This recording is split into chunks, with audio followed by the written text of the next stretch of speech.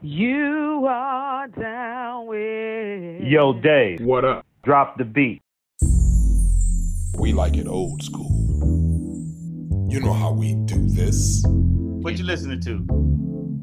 The brothers from the 818. 91331. Pacoima, California. What's up, Dave? What's up, Caleb? The real, the raw, the relevant. No script. We invite you into our conversation.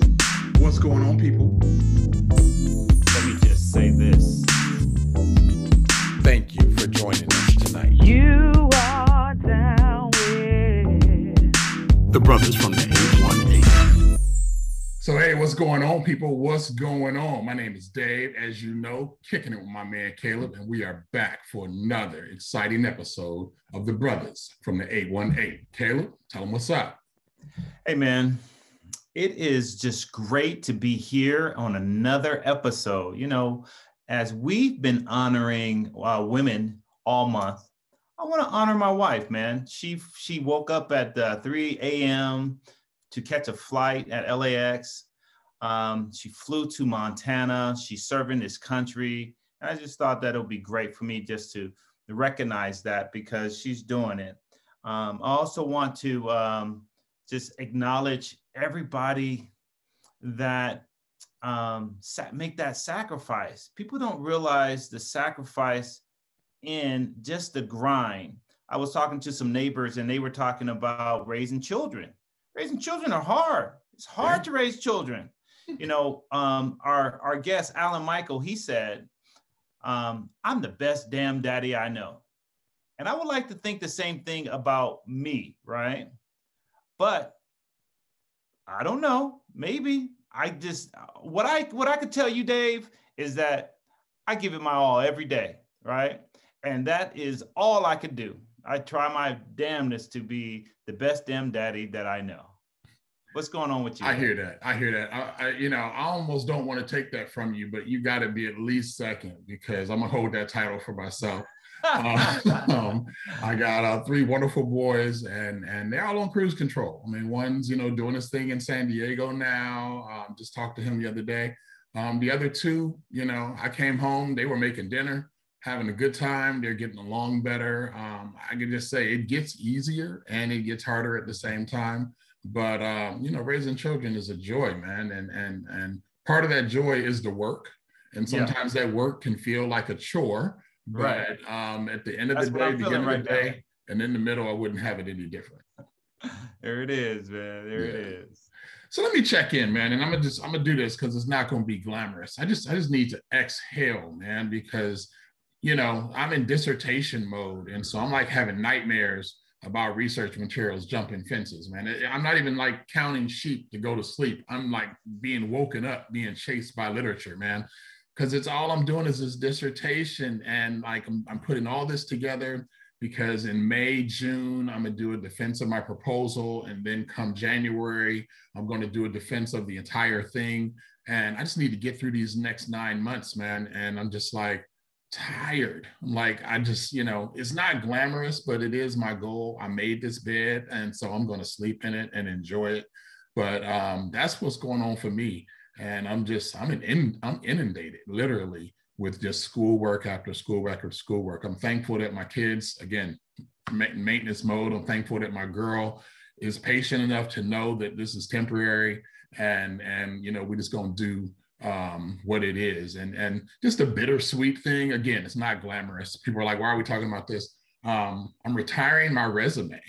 I'm finally at that point in my career where I need to move over to a curriculum vitae or a CV, because now I have to start adding things like presentations and publications, and the fact that, I have a podcast called The Brothers from the 818. 91331, things like that. So I worked hard on that resume, man, and finally got it to the point where I liked it, and now I got to let it go. So that's my check-in up front. What you got? Let me add this. What you're talking about is that grind. Yeah. Those that are not successful, they end up falling asleep, falling behind, and becoming frustrated and stop grinding. And Right. so you just need 9 more months. Get through it. So I'm gonna do that. I appreciate that confirmation and acknowledgement, but it will get done. I know people that have tried it and failed it, and they have what's called a ABD, all but dissertation, meaning they took the classes, they owe the debt, but they don't have, the final piece because it just got too much. And I can't discount it for anyone. It's work, right? Yeah. Especially when you have a job and you are a parent and you have a life otherwise. It's a lot of work, but anyway, that's just what's going on with me. So, well, I'm glad that you shared, man, because we need to have our audience hear that, because it's the struggle. Parenting is a struggle. Going to school is a struggle. Work is a struggle, right? And so, all you have to do is keep grinding, and you'll get there. For sure. So, you mentioned the celebration of Women's History Month that we've been doing. And I'm smiling inside because, I just been knowing you for a long time. I know your wife. I look at your wife as just, my sister by blood, and we're not even related like that. But I'm honored that you showed her that love, and yes. You always do that, man. You really stand up for her, and you let her know. You get my official Prince Harry Award. For brothers that stand up for their wives, man, that's just an amazing thing. So one day when I grow up and get a wife, I'm gonna stand up for her too. So that's just the way that goes. But as you said, we are continuing our celebration of women this month, man, for Women's History Month. And we talked about, so the first week, we had Madam Mayor, Letitia Clark, Mayor Tustin, and we had just a wonderful discussion with her and the amazing things she's doing. Last week, we got to spend some time with them Brown girls. And that was nice. One of the things that I believe you mentioned there, or I mentioned, or it just came up, is that, Women's History Month, like Black History Month, is something that's identified and set up by others to give a focused point of attention, right? But, we celebrate Black History Month every day, you and I, and those that look like us, and those who honor the women in their lives. We celebrate women's history every day. And so we want to make sure that this isn't something that just stops and starts because it happens to be March. But since it is March,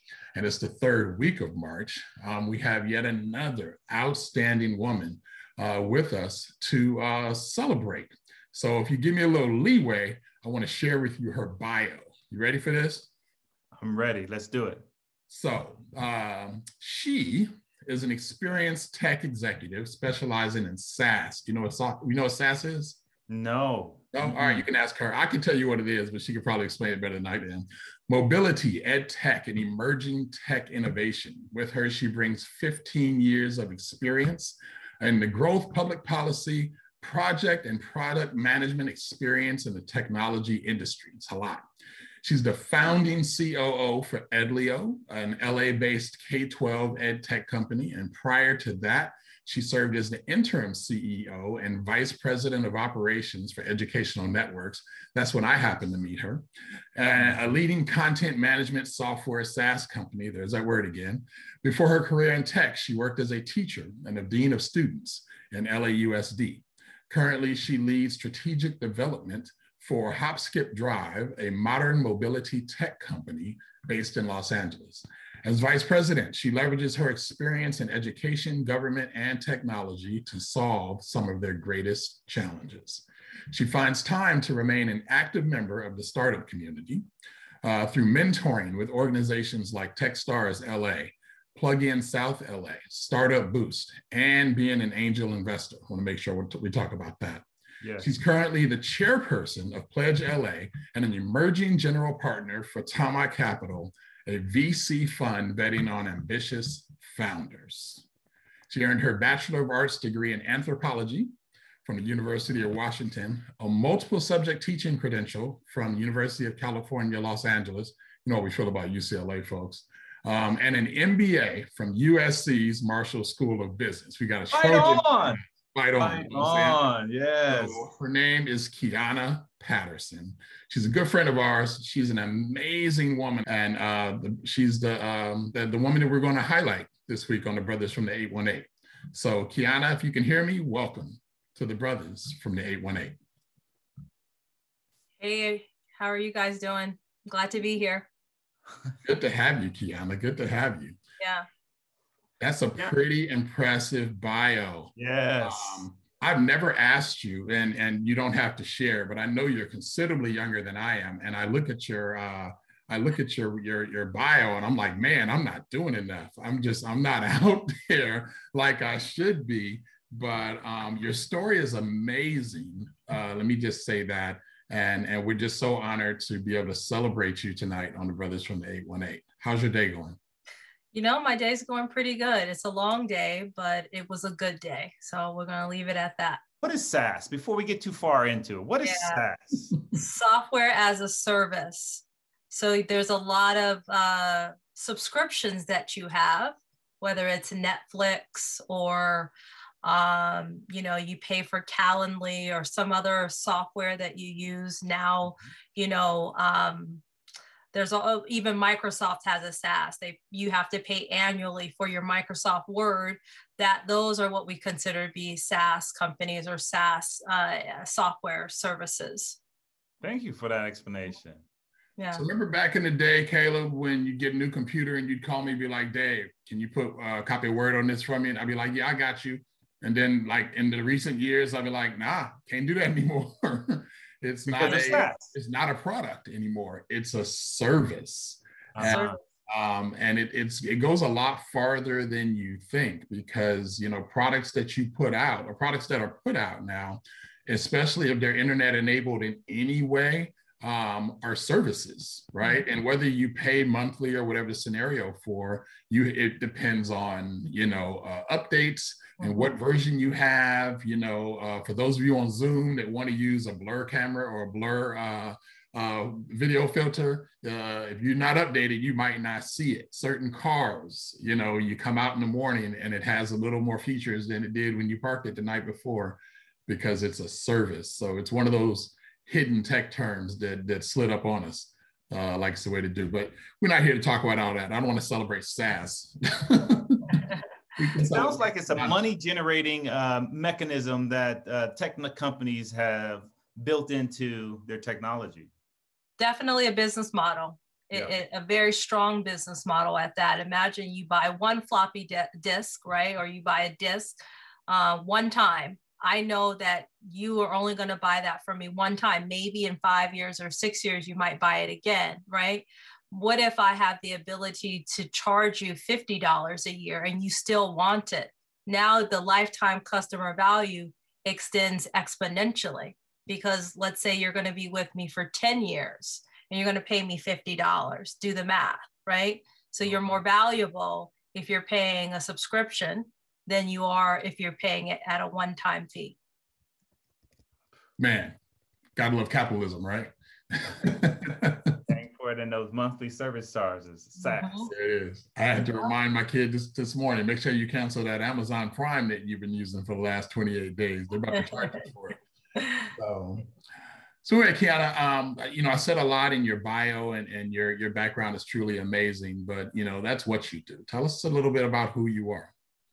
Yeah. You know, it's interesting that you said that my bio and my background, it made you feel like you weren't doing enough, right? You felt like there was more that you should be doing. And I think that in all transparency, the person that I am is at the root of me is a person who grew up poor, who grew up working class. And so there has always been this thing that has gnawed at me, right? To be maybe overly ambitious. And that is probably simply because if you grew up and there was almost like a scarcity mindset, you're always constantly chasing after the more, right? And I think about the fact that my grandmother, who just made 92 a few weeks ago and also beat coronavirus, you know, that she was born during the Depression, that she only has a 4th grade education. And so the who I am is really layered. And it's built on really strong family members who I love immensely, but didn't always have the opportunity that I had. And so I want to make the most out of the opportunities. I want to grasp at everything possible that I can. So that leaves me to continue to strive to be more, not just for myself, we were talking about capitalism, not for a dollar amount, not for a title, but really just to make my family proud, to set an example for the younger generations that will come after me, that it is possible for them too. And that is, that's who I am. That's a good stopping point for who I am. Well, I got a couple questions. I got 3 questions. I want to hear about angel investors, right? But before I ask you that, you said you grew up poor. Can you tell us where you grew up? Which city, which state you grew up in? Are you comfortable sharing that? I grew up in Seattle, Washington, born and raised. And I moved to Los Angeles after I graduated undergrad. Primarily my family both sides of my family hails from Louisiana, and migrated, to different parts of the country during the Great Migration. My mother's side of the family ended up in Seattle, Washington. And my father ended up in Seattle, Washington because he was a Navy man and serving on an aircraft carrier. And Seattle does have a major port and naval base. And so that is how he landed in Seattle. And I came along, and that made him stick a little bit more, more so than he might have originally. But yeah. Thank you for that. My family comes from Louisiana as well. Now, one last question. I want to get to this angel investor, but I have another question. I always kind of poke at David because I tell him that he's a nerd, and he corrects me and tell me that he's a geek, right? And since you both are talking the same language, sass and stuff, you guys are sassy tonight. So you like that play on words? I like it. Are you a nerd or you're a geek, or neither? I'm curious. I'm very, very curious. I like it. And so instead of being a nerd or a geek, I've just been really curious since childhood. I spent a lot of time growing up alone. And when you're alone, you just have limited toys and limited things. You sort of, your imagination sort of fuels you and entertains you. And I just was super curious about a lot of things, and that has stuck with me. I was one of those kids that was constantly asking questions, and the adults didn't really like, all those questions being asked.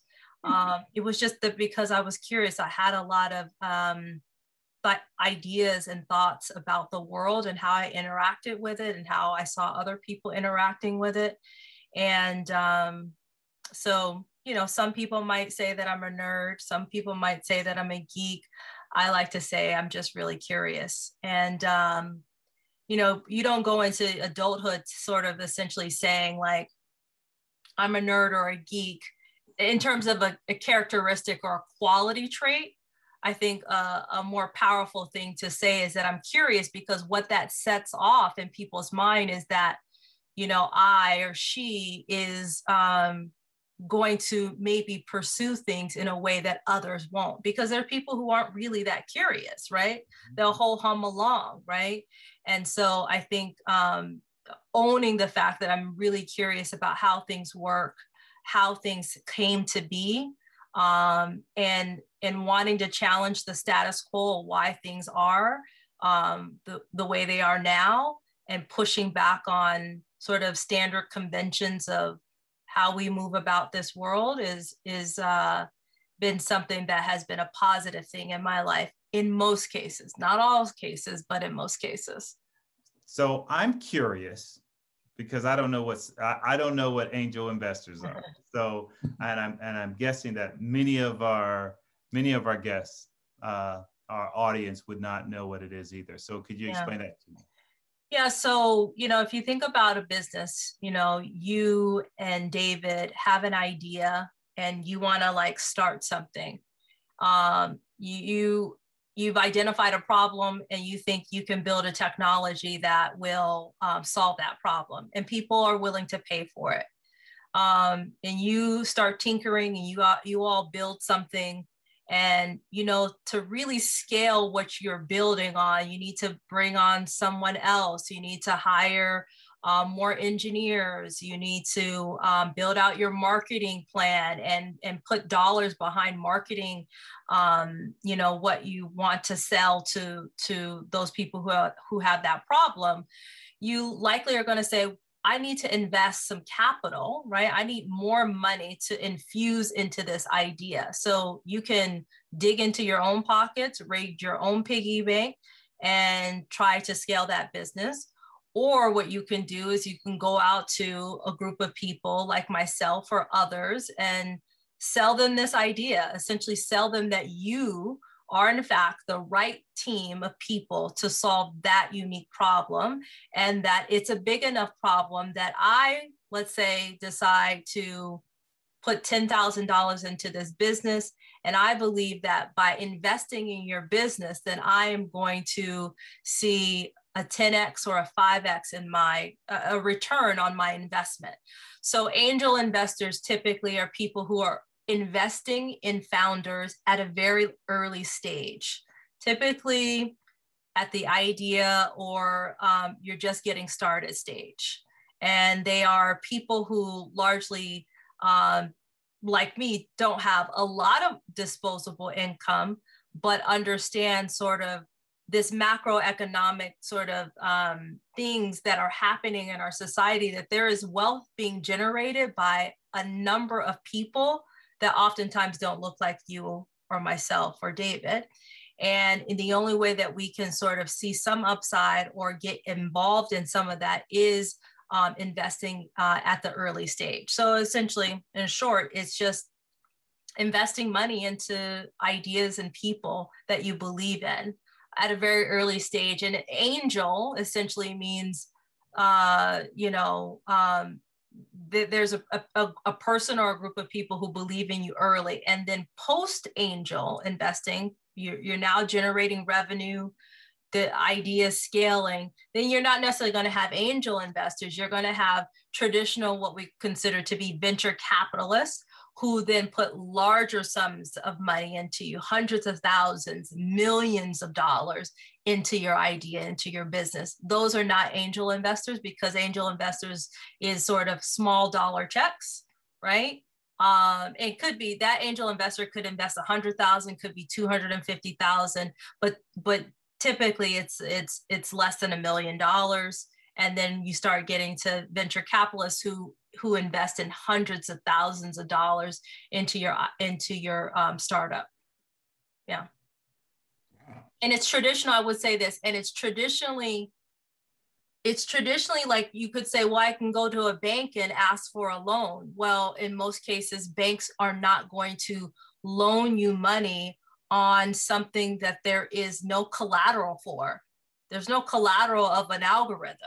There's no collateral. You can't collateralize an algorithm. You can't collateralize a idea, right? A business plan. And so largely banks got out of the business of investing in people's ideas because it's very risky, right? So in comes venture capitalists and angel investors who are filling that gap and investing in risky, endeavors, but there can be outsized return in those endeavors. That's even further than go ahead, Caleb. No, I was going to say, now I'm informed, and thank you for that. And I'll do my own homework, right? And I want to know, like, the concept of angel investors have been around a long time, long before it was coined angel investors, right? And it was grandpas and grandmas and people pulling money together. And so I'll do my own homework and see when it was coined, and maybe David and I will check in next week on that topic. Yeah. Yeah, we like to call that friends and family.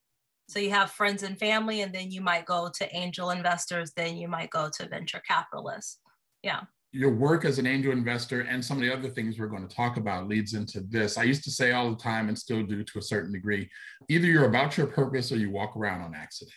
Right. And so it seems to me that someone with the background that you have, and even as you spoke on, that you're curious, and that the type of individual that you grew up to be, it seems to be that your work has to be tied to some higher calling. Do you feel that about yourself?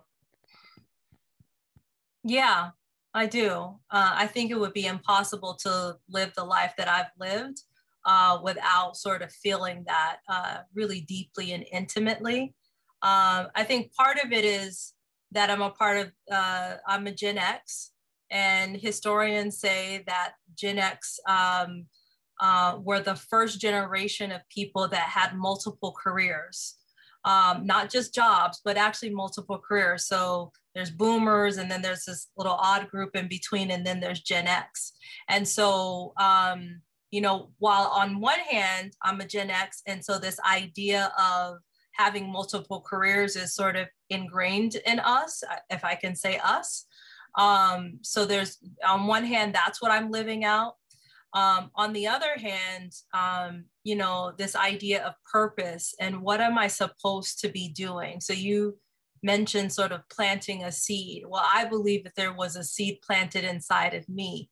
And sometimes you get a seed and you don't know, right? You don't actually know what's going to pop up. Is it going to be roses? Is it going to be weeds? Is it going to be a daffodil? Is it going to be a dahlia? Is it going to be a cucumber? Is it going to be a tomato? You never know. But for me, there certainly has been seeds planted in me, curiosity, a mindset that I can be more than where I came from. So all of those different seeds have been planted in me. And while I don't necessarily believe that there is one thing that I'm striving for, one set of goals or accomplishment that I have to get to, I just see my journey as climbing the tallest mountain, my own tallest mountain. And everybody's mountains are different sizes and shapes. It has different terrain, different depths and all kinds of things. So I'm climbing my own mountain, and at different times I'm stagnant. At different times I slide down the mountain. I try a different route. I go sideways. So I liken sort of my purpose as getting to the top of the mountain. Have no idea what's at the top. None whatsoever, right? But I know that I'm being propelled forward, and that's the direction that I'm going. Where it takes me, I'm not entirely sure all the time, but I'm excited about the journey, nevertheless. Wow, I love that. And, something that I struggle with, and again, your resume is amazing. And I don't know how you get it done unless you're just running around on like 6 cups of coffee every day. I don't even drink coffee. You're just wired that way. You're just wired that way. And so in the professional world, they talk about a work-life balance. How do you do that? How do you manage it without any coffee, without any caffeine in your life? How do you do it? In all transparency, some days I'm not really good at it. I might start my day at 7 a.m. and I won't end until 10 o'clock at night. And so where do you find balance in that? What I do know is that my body and my mind does tell me it's time to take a rest, right? And so I do try to listen to when my body says it's time to take a rest. And so it's blurry, but behind me is a Peloton. I'll go and take walks. This weekend, I went to the beach and took an iced tea and 2 books and sat at the beach. It was windy, but it was sunny and read and just sort of meditated. I didn't think about responding to emails. I just literally blocked out that time for myself. So I typically go until my body and my mind says you've got to take a rest, which I don't necessarily suggest to everybody. I think that we should build in continuous rest and meditation for ourselves often. But I am listening actively to my body and mind, and I balance it with good food. David, I think, follows me on Twitter, so sometimes he might actually see me posting food. That's my form of meditation and therapy, I think, for myself, is to follow a recipe or cook something that I really love and then take really awesome photos of it. I think maybe in a next life, I'm going to be a food blogger, a food photographer of some kind. So I'm just setting myself up for that next life. They say that your plate should be colorful. Her plates are always very colorful. They're, you know, when I make food, it's, you know, chicken and rice and a baked potato, right? Like stuff you can pronounce. She's, you know, portobello mushrooms and this type of tomato and this type of chicken. And they're very colorful foods and words. And I look at it and it's glistening and I'm getting hungry about it, thinking about it right now. So I'm just going to let that one go. I brought up Twitter. You have over 3,500 followers. I find that a lot of times your tweets are one word and a forward, or a situation that occurred, or a stance, or a celebration. You do a lot of celebrations of things, especially women, especially people of color, and things involving tech. And so that's why I follow you. I'm like, you know, in a world full of everyone wants to point out the ugly, you always even bring up the things that don't make us smile in a way that doesn't make us mad. And so I really enjoy that. So that's how you influence me. As an influencer, do you have a plan with Twitter? Is it just, do you have a strategy or a structure, or do you just share your heart? I'm mostly sharing my heart. I'm mostly asking questions that I'm asking myself, right? Philosophical, very hard questions, things that make me think, and hopefully things that make other people think as well. Remember, I spent a lot of time as a child growing up alone. And, you know, I spent a lot of time as an adult alone too. And I know that we're constantly questioning and thinking to ourselves, and sometimes Twitter and social media is a medium by which I can share some of those questions and thoughts that I'm having inside of my own brain. And I'm quite certain that other people are thinking that as well.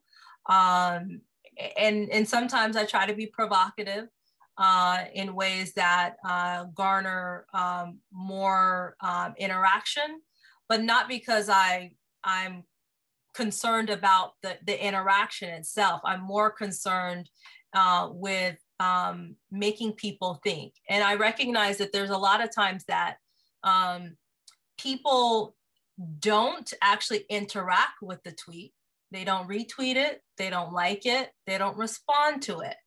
But how I know that it's impacting and people are thinking about what I'm saying is because then, like a day later, I see someone say something about that I know, not on Twitter, but somewhere else, in a Slack group, on LinkedIn, in a conversation with me.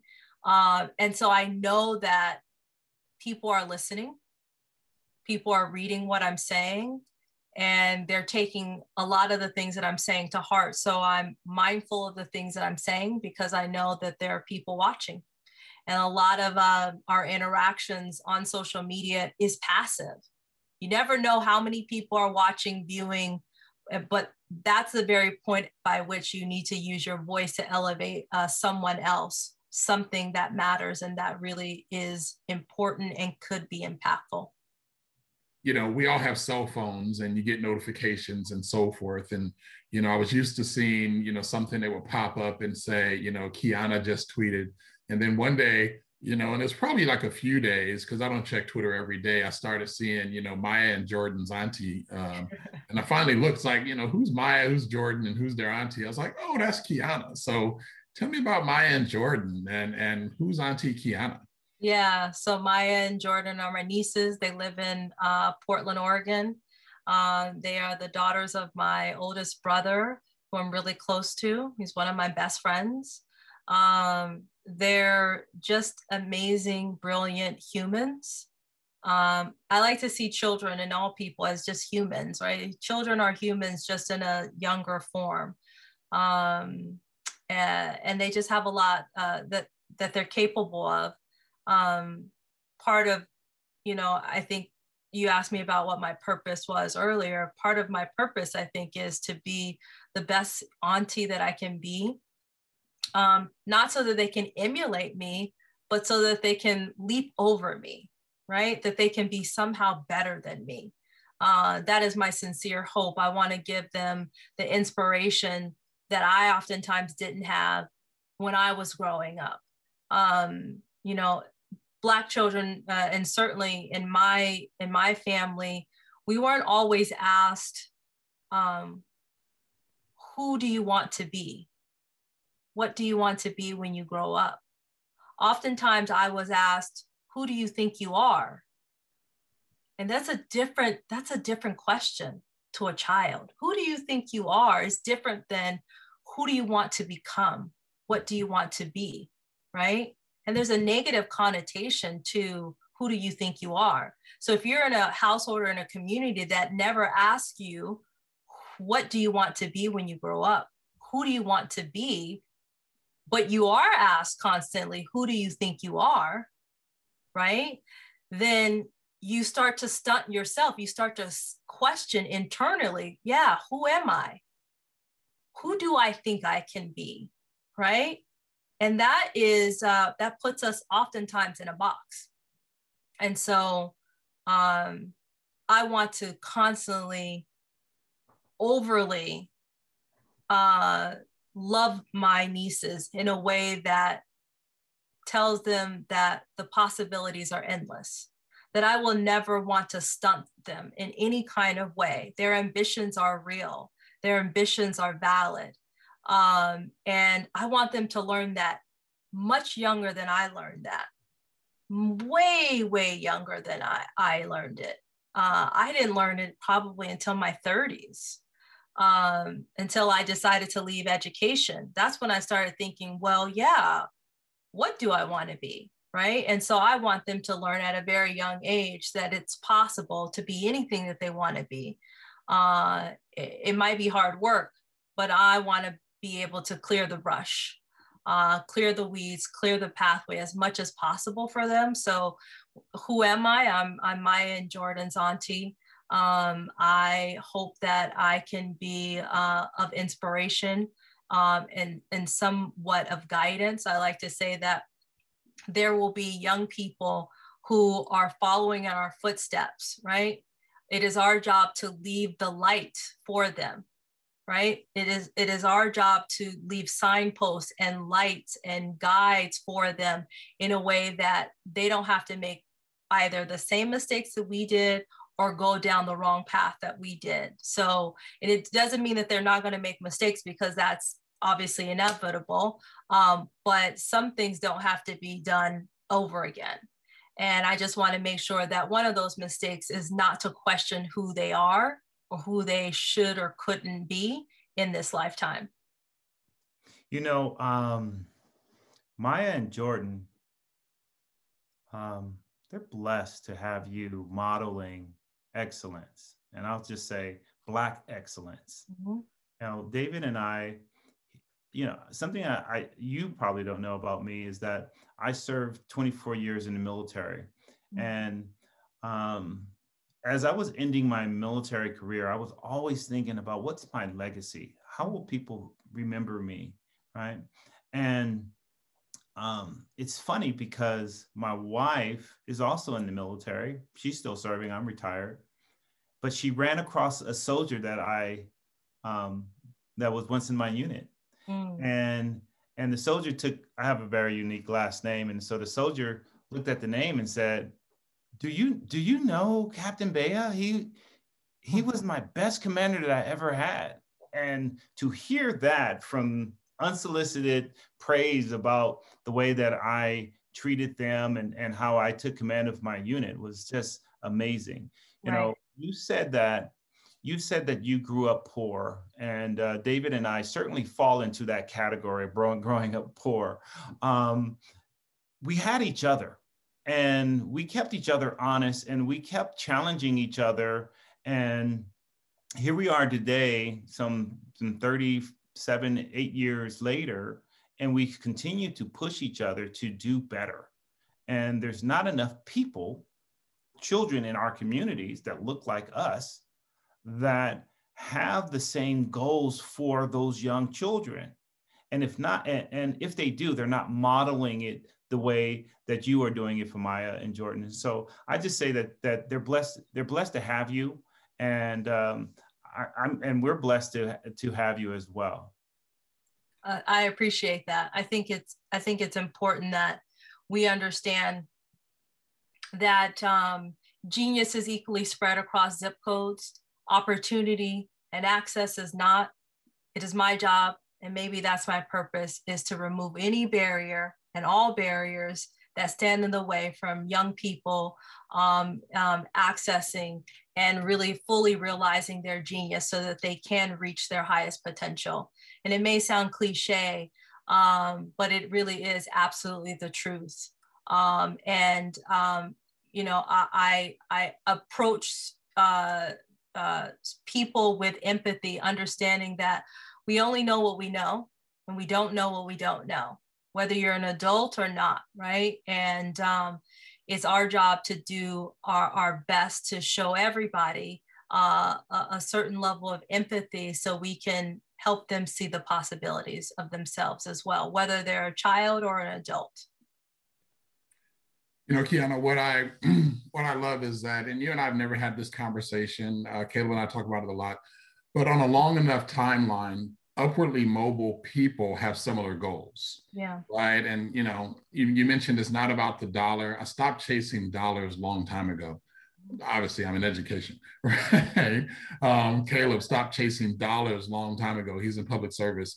It becomes more about the flexibility, the freedom, the opportunity to, again, be that example, to model what you want other generations to follow, right? But as I was speaking to a friend of mine who happens to be white, and he's very successful, and he was pointing out that exact thing. You were able to do X. I was like, show me the white guy that you would say that to. Yeah.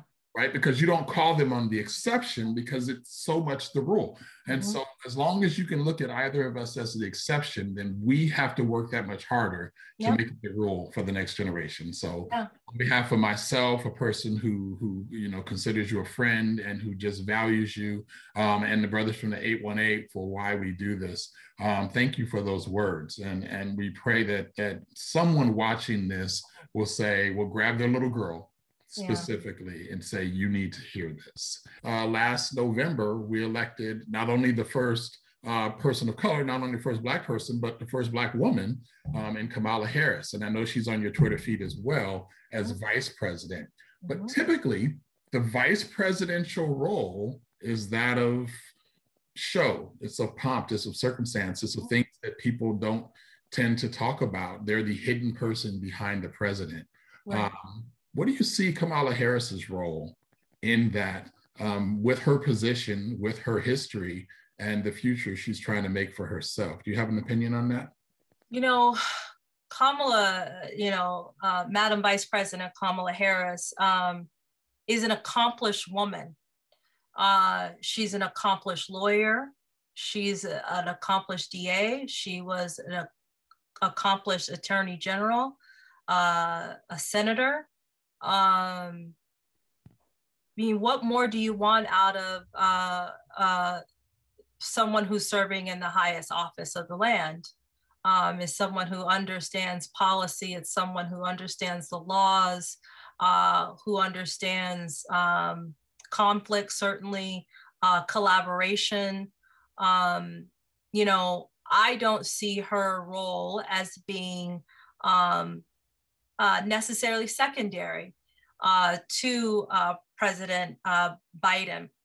And I say that not in disrespect to President Biden, but I say that in looking back 13 years ago when Biden was, the vice president himself. And when you look at historically, the Obama Biden administration, Biden was not a, pomp and circumstance. He actually had and did carry out a lot of the initiatives under Obama's administration, 2 terms, in fact. And so I don't see Kamala doing anything different and leading the charge and being a leader when it comes to policy and legislation that really does impact and matter. I think, obviously, listen, it's a great thing that she, it's the first woman, and it's a shame that we got to 2021 and we just now getting to a woman being our vice president. But more importantly, if we look at the entire cabinet, we look at all of the secretaries, we look at the entire administration. And I think that one could argue that her being vice president is setting an agenda around greater equity and an inclusive government that really does reflect the country at large. And I think that's super important. So I'm excited about what's to come in this next 4 years. And, significant change in policies that will greatly impact everyday life for Americans. And I think that's super important that we feel it, in our everyday lives. We feel it on our roads, we feel it in our schools, we feel it in our pocketbooks. All of those things matter. And I think that she's going to have a huge hand in how we feel that over the next 4 years and hopefully beyond. So of course I'm beyond ecstatic. It just makes a lot of my friends and people in my network believe I should run for office one day. Someone messaged me today and asked me, when are you running for office? And I say the same thing I constantly say, never. I'm not running for office ever. But it is something that is reoccurring. I have no desire to run for office at any time, although I have no idea what's on my mountain climb, right? I have no idea. So I guess, lots of things could be open, but I don't see it. That is not something that I have put on my vision board. That is not a part of my prayers in the evening or in the morning. So I'll just leave it at that. I'm super excited. She's a quite ambitious woman. And I know that ambitious women, especially ambitious women that look like me and her, scare the heebie-jeebies out of most people. And I don't care that we scare them or you or anyone. I think that our ambitions should be celebrated and should be encouraged. And I don't plan on stopping or dampening my ambition anytime soon. Before you go, let me just say these couple of things. One, I'm not afraid. I see you coming, and I step to the side and I say, "Go, girl, go." And with Madam Vice President Kamala, I said the same thing. And anybody else I see that's about doing their thing, it's easier for me to step out the way. And I understand racing and drifting and drag and all that. I'll jump right in your coattails and roll, because it's about where we get. Well, I wanted to say future councilwoman, future senator, future Mayor Patterson, because David has said that he wasn't going to run for office, and now he's second guessing it. Who knows what the future holds? But Kiana, if you've ever listened to the Brothers from the 818, we like to end our podcast with, what are you listening to? So could you share what you're listening to? I listen to a lot of lo-fi hip hop. I just put it on YouTube and just listen to it all day. It's really great for studying, cleaning, working. But I'm also listening to podcasts like Freakonomics, and because I'm curious about lots of things. And I just finished listening to the sort of collection of writings by Jeff Bezos. His book is titled Invent and Wander. And so I just finished listening to that as well. So it's a little bit of music, Jasmine Sullivan, lo-fi beats, and a little bit of nerdy curiosity sort of things. Thank you for sharing that. Yeah. I'll share what I've been listening to before I ask David. Musiq Soulchild. You know, I found Musiq Soulchild, and I heard Love, right? And then I said, let me just— You are not a singer, Caleb. No, I am not. And people that listen to this podcast, they know. They know. Yeah, I'm a great singer in the shower. Now, we all are. We all are. Great acoustics in the shower. Yeah.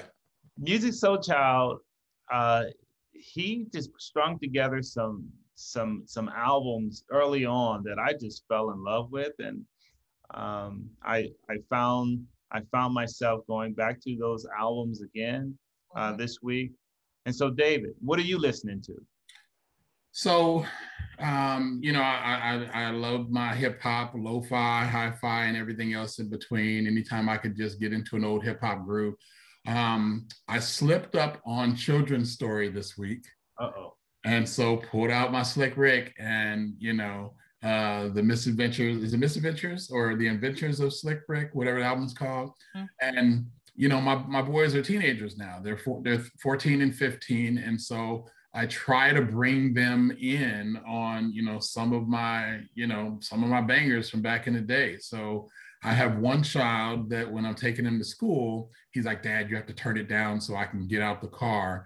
And I have another one who's like, Dad, turn it up. And as we pull up, he'll roll down the window and he'll sit there and bump his head for a little bit. And he'll open the door slow and leave it open and go to the trunk and do the whole thing, because he wants to see this music that they're going to be like, wow, what was that? And now he gets to explain to them just what I explained to them. And it's not about the song. I take the time to say, you know who Slick Rick is? No. Have you ever heard of Dougie Fresh? Okay, yeah, I think I remember that. Well, he used to be his hype man and blah, blah, blah. So I give them the history because I know he's going to go and share that history with someone else. So, so Slick Rick's been in my ear for a little bit lately. And then I ended my 90s playlist, 90s R&B playlist on Spotify. So now I'm in the 10s playlist. Nice. And that song that I highlighted 3 or 4 weeks ago, right before Valentine's Day, I think, by PJ Morton, when we first began, that one came on, and it happened to be right as my girlfriend called. And so I just made the time to talk to her for the 5 minutes the song was on. And then I was like, you know, I'm busy, I gotta go. So I'll talk to you later. But I wanted her to know that I was thinking about her when I was listening to that song. I love that song. So that's a great song, a very great song. And the video is amazing. They did a really good job with the video. So that's what I've been listening to. What you've been listening to is the Brothers from the 818. And you can catch us on YouTube, which you're probably watching right now, or Facebook. You can catch us on streaming channels. We're on Apple Podcasts and Google Podcasts. We're on Spotify and iHeartRadio, Amazon Music, and Audible, or wherever you catch your favorite streaming podcasts. And of course, you can catch us on our website, brothersfromthe818.com. Until we catch you guys again, you've been kicking it with the Brothers from the 818 with your man David, Caleb, and our special guest Kiana. And Caleb, what do we say when we let them out of here? Normally we say peace. I was going to change it up tonight. I was going to say, in honor of Kiana, I'm just going to leave it with this: stay curious. Stay curious. Love it. Peace out. Peace. You are down with the Brothers from the